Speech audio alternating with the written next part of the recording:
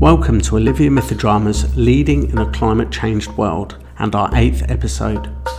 In this instalment, Robin talks to innovator and global brand changemaker Sarah Vaughan. With Sarah's background and influence within some of the world's biggest companies, the two delve into what it takes for corporations to undertake a transformation, allowing their brand to become synonymous with sustainability, from supply chain to workforce satisfaction. What impact do we have as leaders, and how do you consciously define your company's ethical purpose if the responsibility is towards the shareholders?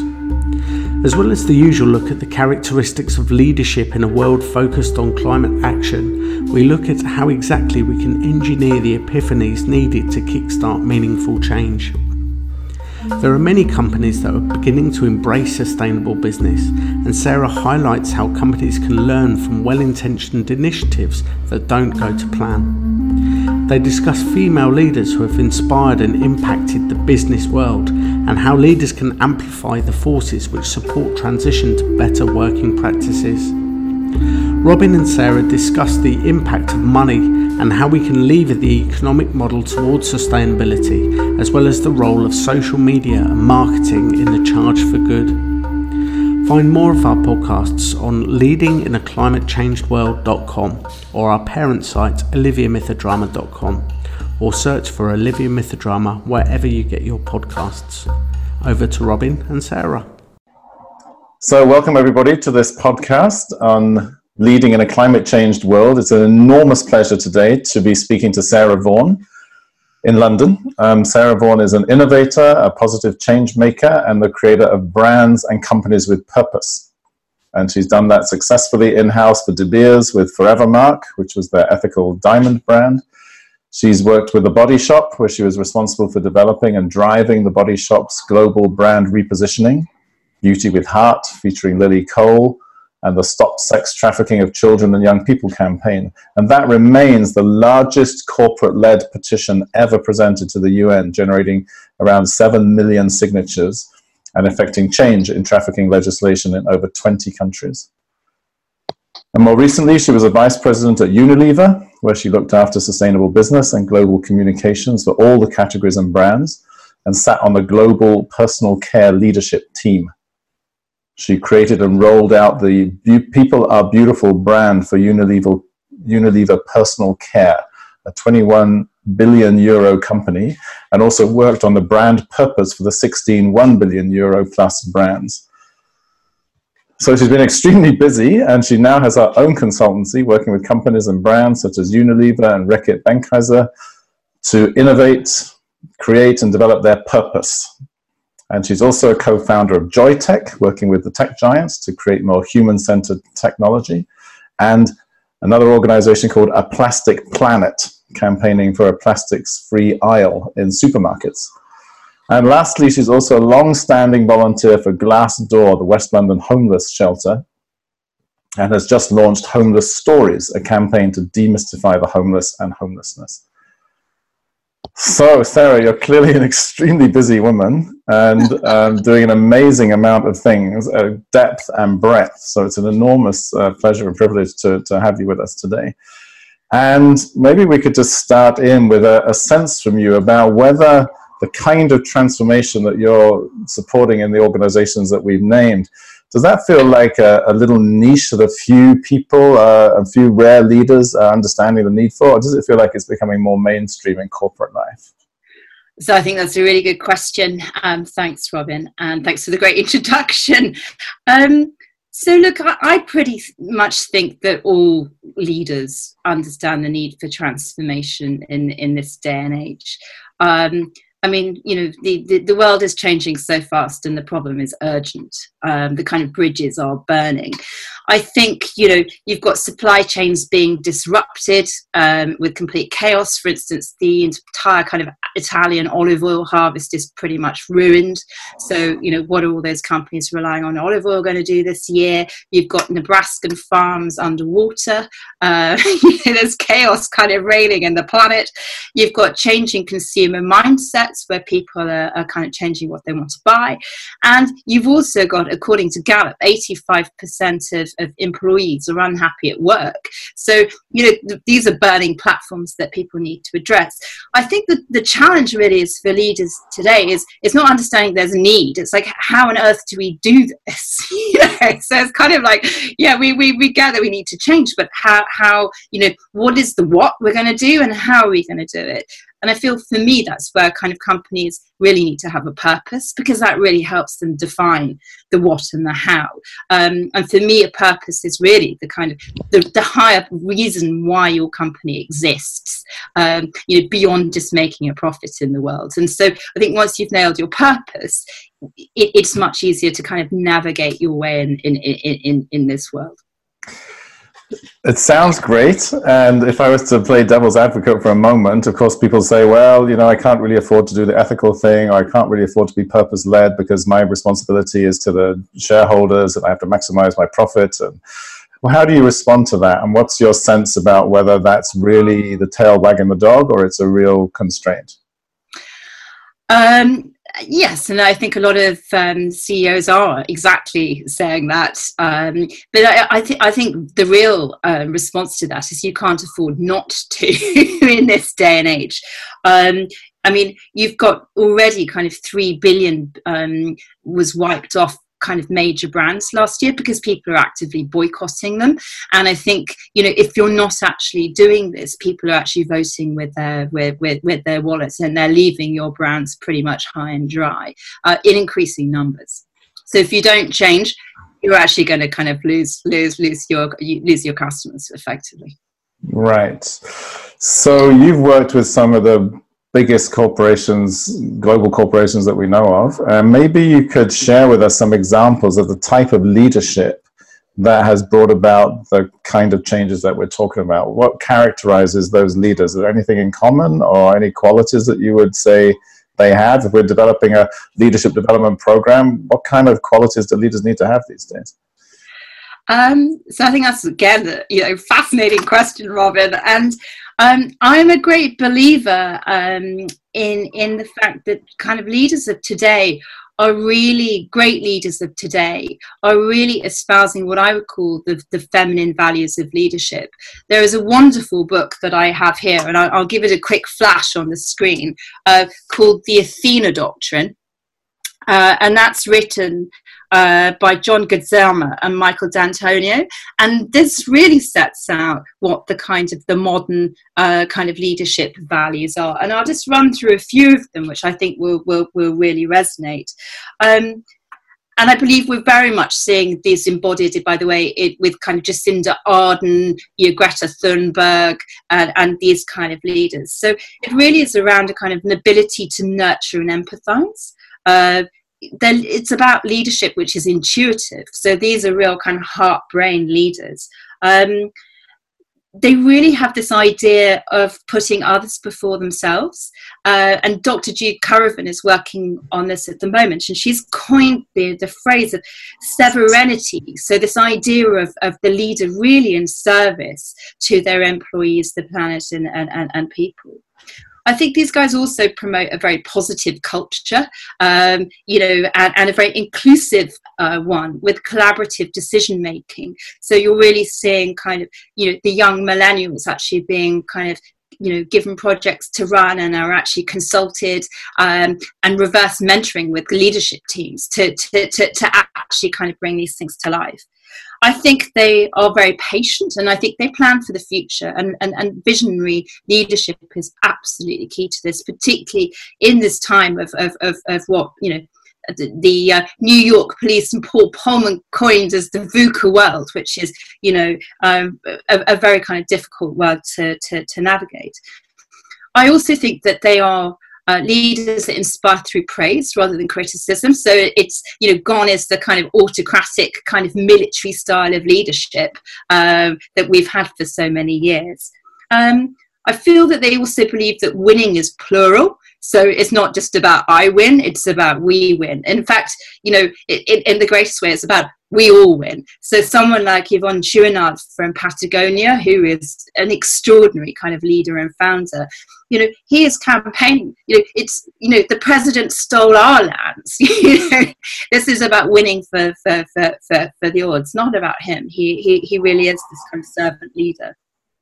I feel they also really acknowledge that transparency is key. So their decision making is key, and you know, they're very well, they try to be very honest and transparent, if you like, about where they're at, where their company is at. You know, so it's not about spin. This is about kind of genuine movement.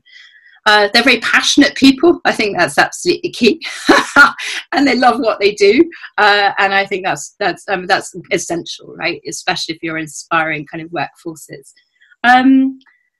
They also, I think, really build for cohesion, and they really get shit done. Excuse my language, but you know, they really do. I think, you know, gone again is this kind of divide and conquer, and this rather kind of internal competitiveness. This is about kind of teams working together to kind of solve problems. You know, whether it's around single-use plastic or climate change or water or things like that.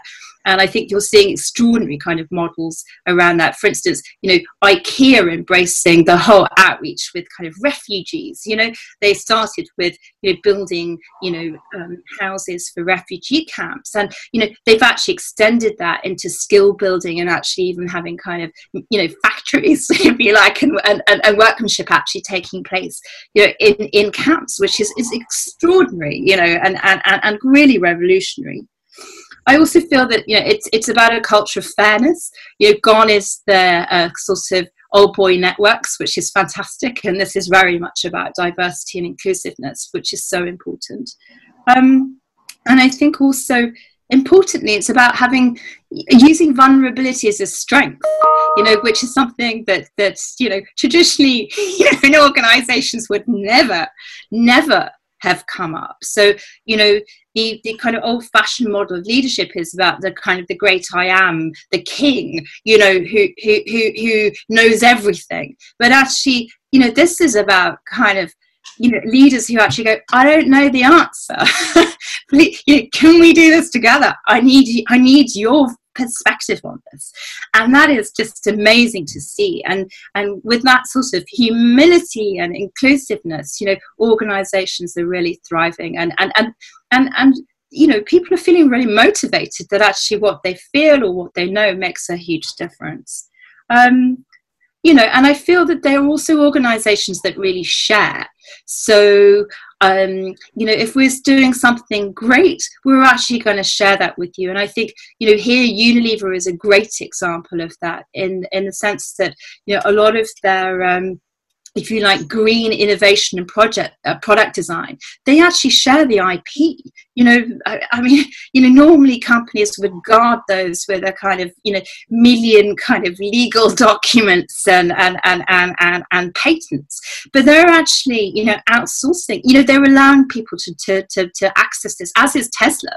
I mean, they're producing the plants and saying, please go ahead and use this. This is for the benefit of all, which is extraordinary, right? I mean, you know, even 20 years ago, everybody would say, you're absolutely, you know, this is lunacy. You know, you're sharing your crown jewels. So I think that's incredibly key. Yeah, I really do.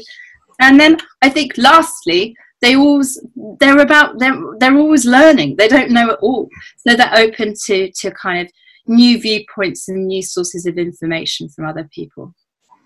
What a fantastic list of characteristics for the leaders of tomorrow. It's like a great job description for the kind of leadership that we need right now. Yeah. And maybe you could also think about a couple of examples of where you've seen this leadership really transform an organization, also all the kind of way through, because sometimes we come across organizations that have a kind of a CEO who's got a big vision, we're going to do this, but actually the employee is halfway down, they're not really so bought into it. So how do you infuse, or how does leadership infuse the whole of an organization, like the DNA of an organization, to be on fire with the kind of qualities and characteristics and sense of purpose that you've just articulated? So, I mean, the most important thing really, again, is to really light the fire within your employees. So, if you have a great corporate purpose, that each and every one of your employees can really kind of resonate with the purpose and interpret it in their own way and really understand what their contribution is. There's a great story, I think, about someone going to NASA and talking to one of the people who was sweeping the floor, and he was kind of like, what's your job here? And the response was like, my job is to sweep the floor so I can put men on the moon, and isn't that fantastic that really that there was that kind of connection? And I think in large organizations in particular, it's very easy to get lost, if you're in finance or HR, about really kind of what your role is. So it's really about spending time with those people and really getting them to articulate how their job and how their function contributes towards it. So, if you're in finance, where are you getting your sources of finance from? How do you pay your suppliers if you're a truly sustainable and purposeful business? I mean, you're going to pay them, with promptly for starters. And, if you're in HR, you're going to find kind of like-minded people who've really got, a vision and want to be part of this journey. I think, certainly, somewhere like Patagonia is amazing. I mean, if it's become so embedded in the culture that, if they go on kind of environmental protests and actually get locked up, your Patagonia will help them with their kind of bail, and really supports this kind of activity and activism, which is absolutely kind of astonishing. So really, in summary, it's about how you take the corporate purpose and how you really help people understand what their kind of functional role is within that, and how does that ladder up to the corporate goal, but also very individually, what is it that they're going to do to make that contribution? Yeah. Right, and then you mentioned just in passing, but it feels like it's pretty critical in a way that it's important to spend time with people.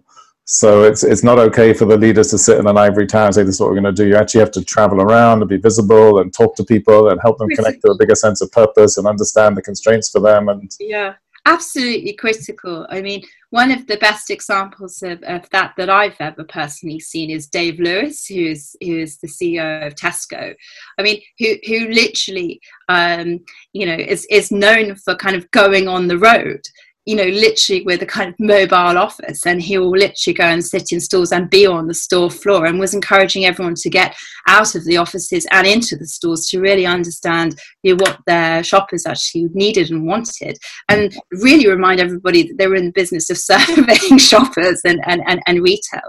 So it's absolutely essential. No ivory towers, really about kind of getting to know your your team, and really being kind of open to their feedback and challenges. I mean, Paul Polman regularly used to do internal kind of Q&A sessions over over Chatter, which was the kind of internal, if you like, Twitter. And those were, people would ask very pointy questions to him, which he would respond. But it's essential, that the modern CEOs really do have that kind of finger on the pulse, and also really do talk to their kind of younger employees, because they really are the heartbeat, and keep things real, because otherwise I think there is an ability for them to become a bit removed, and also be surrounded by a lot of people who say yes. Right, exactly.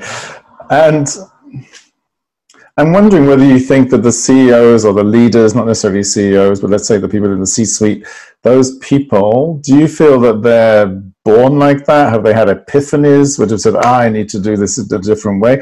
Can we support their development and growth in different ways? Like, how do we grow leaders like that? Or is it just a matter of their own fate and destiny? Oh, nature or nurture. That kind of thing, yeah. And also, what's the role for leadership development? Like, have you seen, I guess my question is really, have you seen leaders really move and develop and grow like that? Or have you just encountered people who feel like they've got it and they've had it probably for the last 30 years and now they have an opportunity to put it into practice? So again, I think a really interesting question. Honestly, I think it's a bit of both.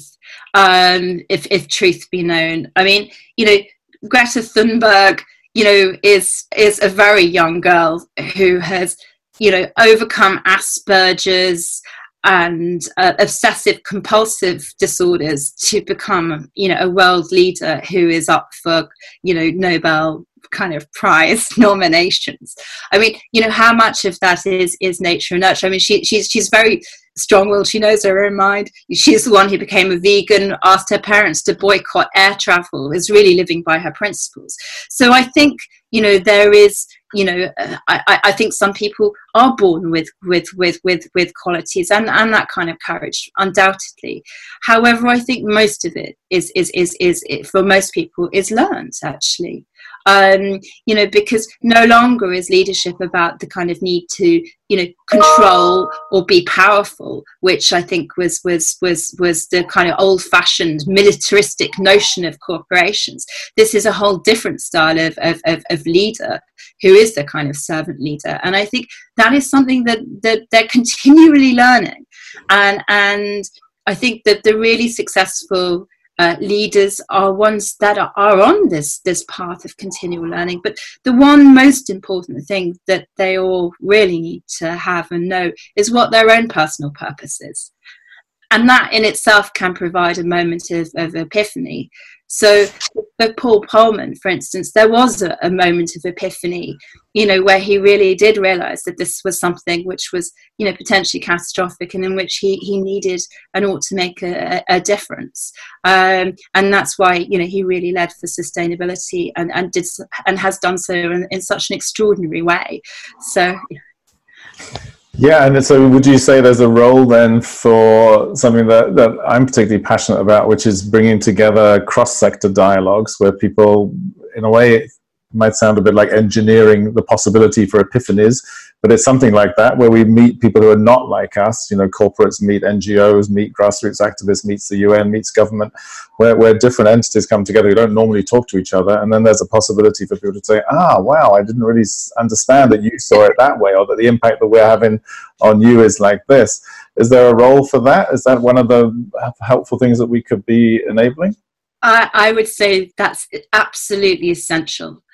So I really feel that, again, getting leaders out of ivory towers and into dialogues and conversations. I mean, they're real people too, and this real kind of understanding that we're at the end of the day, we're all human. We all want the same thing, right? We all want, a happy and secure home, for kids to be well, for people to thrive, for our planet to thrive. And actually having those conversations can be miraculous, right? And we often need different viewpoints on what's actually kind of happening. So we can be quite naive sometimes in what our brand is doing or our mission's doing. I mean, I think Tom's is a really interesting example of this. Tom's had a great idea, which was to, if you bought a pair of their shoes, they would give a pair of shoes to someone in the developing world. But what they didn't really realize was that they were single-handedly kind of destroying the cobbling industry in a lot of those developing countries. And, that was pointed out to them by NGOs. And since they've really actually taken that on board and have really looked at the way that they're working, to their credit. And I really feel that kind of NGOs and those kind of partnerships keep corporates honest. It stops the brand bullshit, because you can start to believe your own stuff if that's all you hear.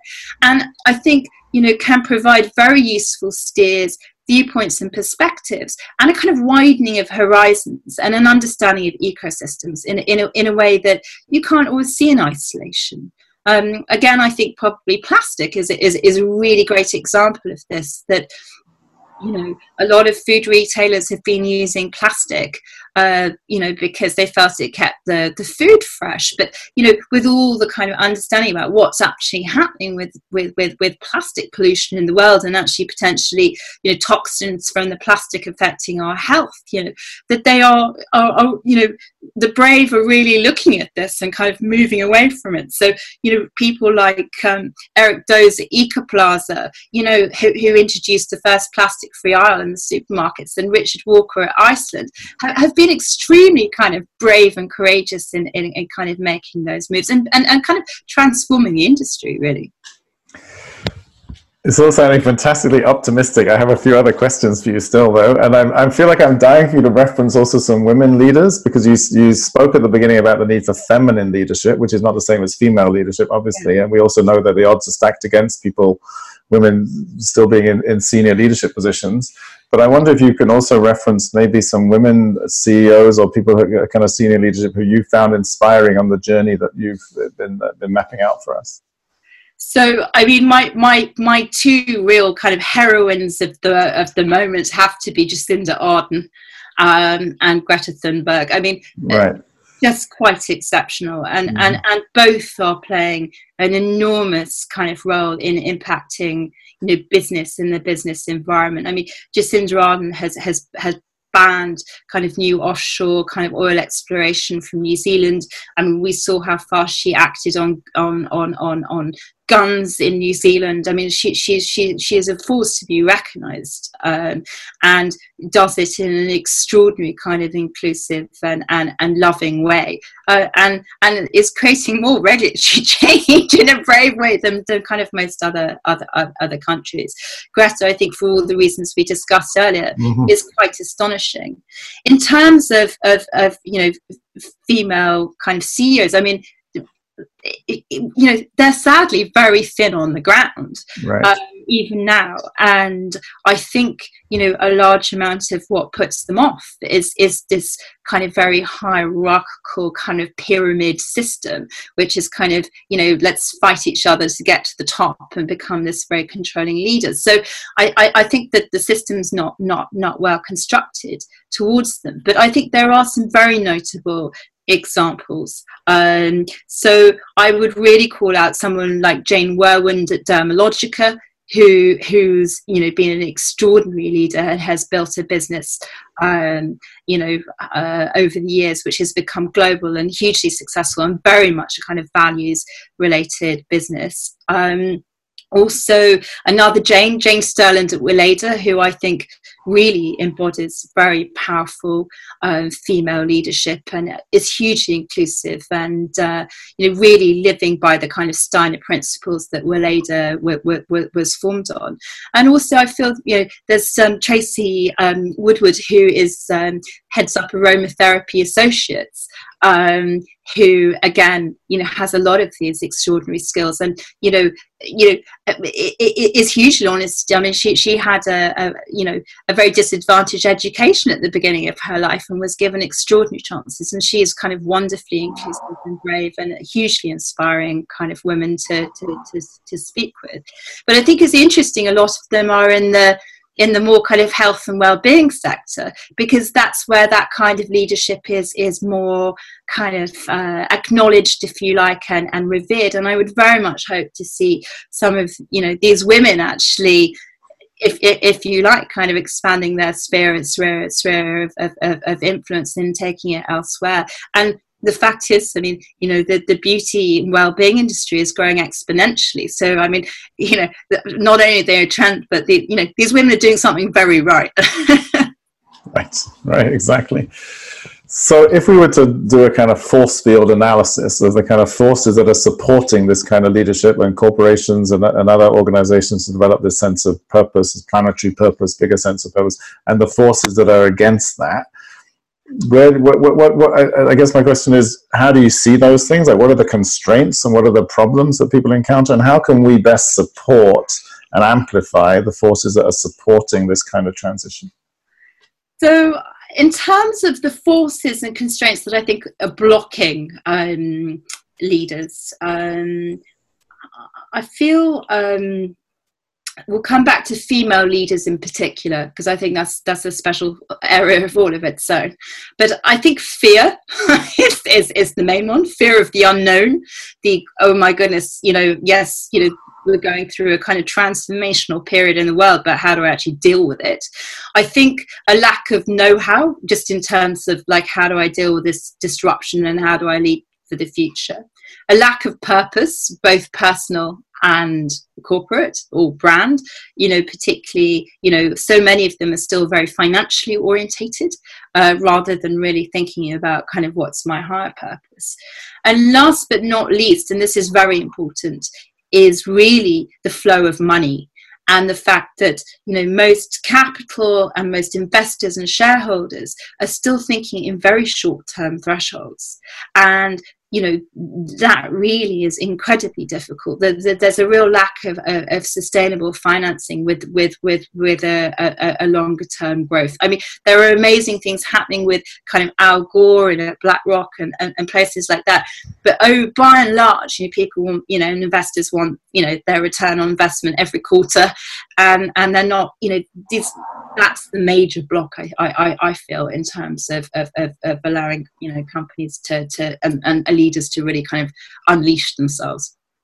So would that imply that the major lever that we need to access is actually shifting our economic model? Yes, I firmly believe that we really need to look at the flow of money and have much longer term, horizons, and really get out of this very short term quarterly earnings mindset. Yes, I do. And did you see any kind of seeds of possibility? Have you encountered people or organizations or models that you find inspiring in that domain? Yes, I mean, at Unilever, Paul took the decision to stop really doing kind of quarterly earnings reporting because he felt it was very unhelpful for the company. And I really feel, with, Al Gore's fund and also sort of Larry Fink coming on board, that there is a lot of hope, that we've got major players who are very respected, who are really kind of changing the shape of this and actually saying, we need to look at this differently. So lastly, it's been a fascinating conversation. I really enjoyed it. But lastly, would you say you're optimistic? Do you think we're going to bend the curve kind of fast enough to deal with the climate change challenge? I believe we really have to. I think human beings are hugely resourceful.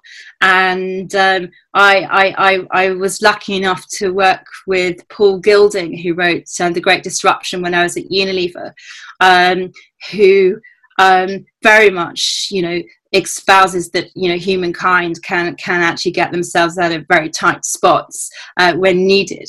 I feel, though, we need to act now. And, the IPCC has given us kind of 11 years until, climate change becomes unstoppable. And I feel like, even this week, we've had these horrific floods and cyclones in Africa. There's also flooding in Nebraska. All sorts of kind of, horrible and horrific things are happening. So we're there now. And the fact is that the scary headlines that we used to say will come 10 years ago are now arriving on our doorstep. So I feel that, there is a kind of sense of urgency. I feel that, you've also got within this the rise of the really mindful consumer who is actually demanding change and wanting to see change from their brands and companies and demanding it. And you've got top trending hashtags, around kind of hashtag vegan, hashtag cruelty free, hashtag plastic free. So if you're really not kind of abreast of those kind of changes, you're really very lost. And I really feel that, there is a calling for brands and companies to actually solve problems, not even be the problem. Don't even advertise yourself. Actually go out there and solve problems, because guess what? No one else is going to come and help. So, that's where I really feel that you're seeing the rise of CEO activism, and people kind of really, and brands really leaning in. So Airbnb, again, around, you know, kind of displaced and homeless people, their open house, initiative is extraordinary. Dulux, who are with their Let's Colour, you know, project, of really kind of changing the face of, communities. You know, Dove with their self-esteem program, which is unbelievable, and has reached kind of millions of young boys and girls around the world. And these are kind of much needed topics. And I think also, you know, also driving this is this understanding that people are the new media, as my friend Afdal Aziz would say, who's author of The Good is the New Cool, which is an extraordinary book he and Bobby Jones have written. And that, you know, people are on their phones. We now live in a world where I think something like almost 5 billion people are connected on their mobile phones. You know, if you're doing the wrong thing, you will be found out. You know, and people will talk about your brand and take it down. And, you know, if you've got any decent social media monitoring, you realize that, you know, your brand and company is under scrutiny and is under attack. And there is, you know, an open invitation for you to really step up with your leadership team and actually make a bigger contribution to the world.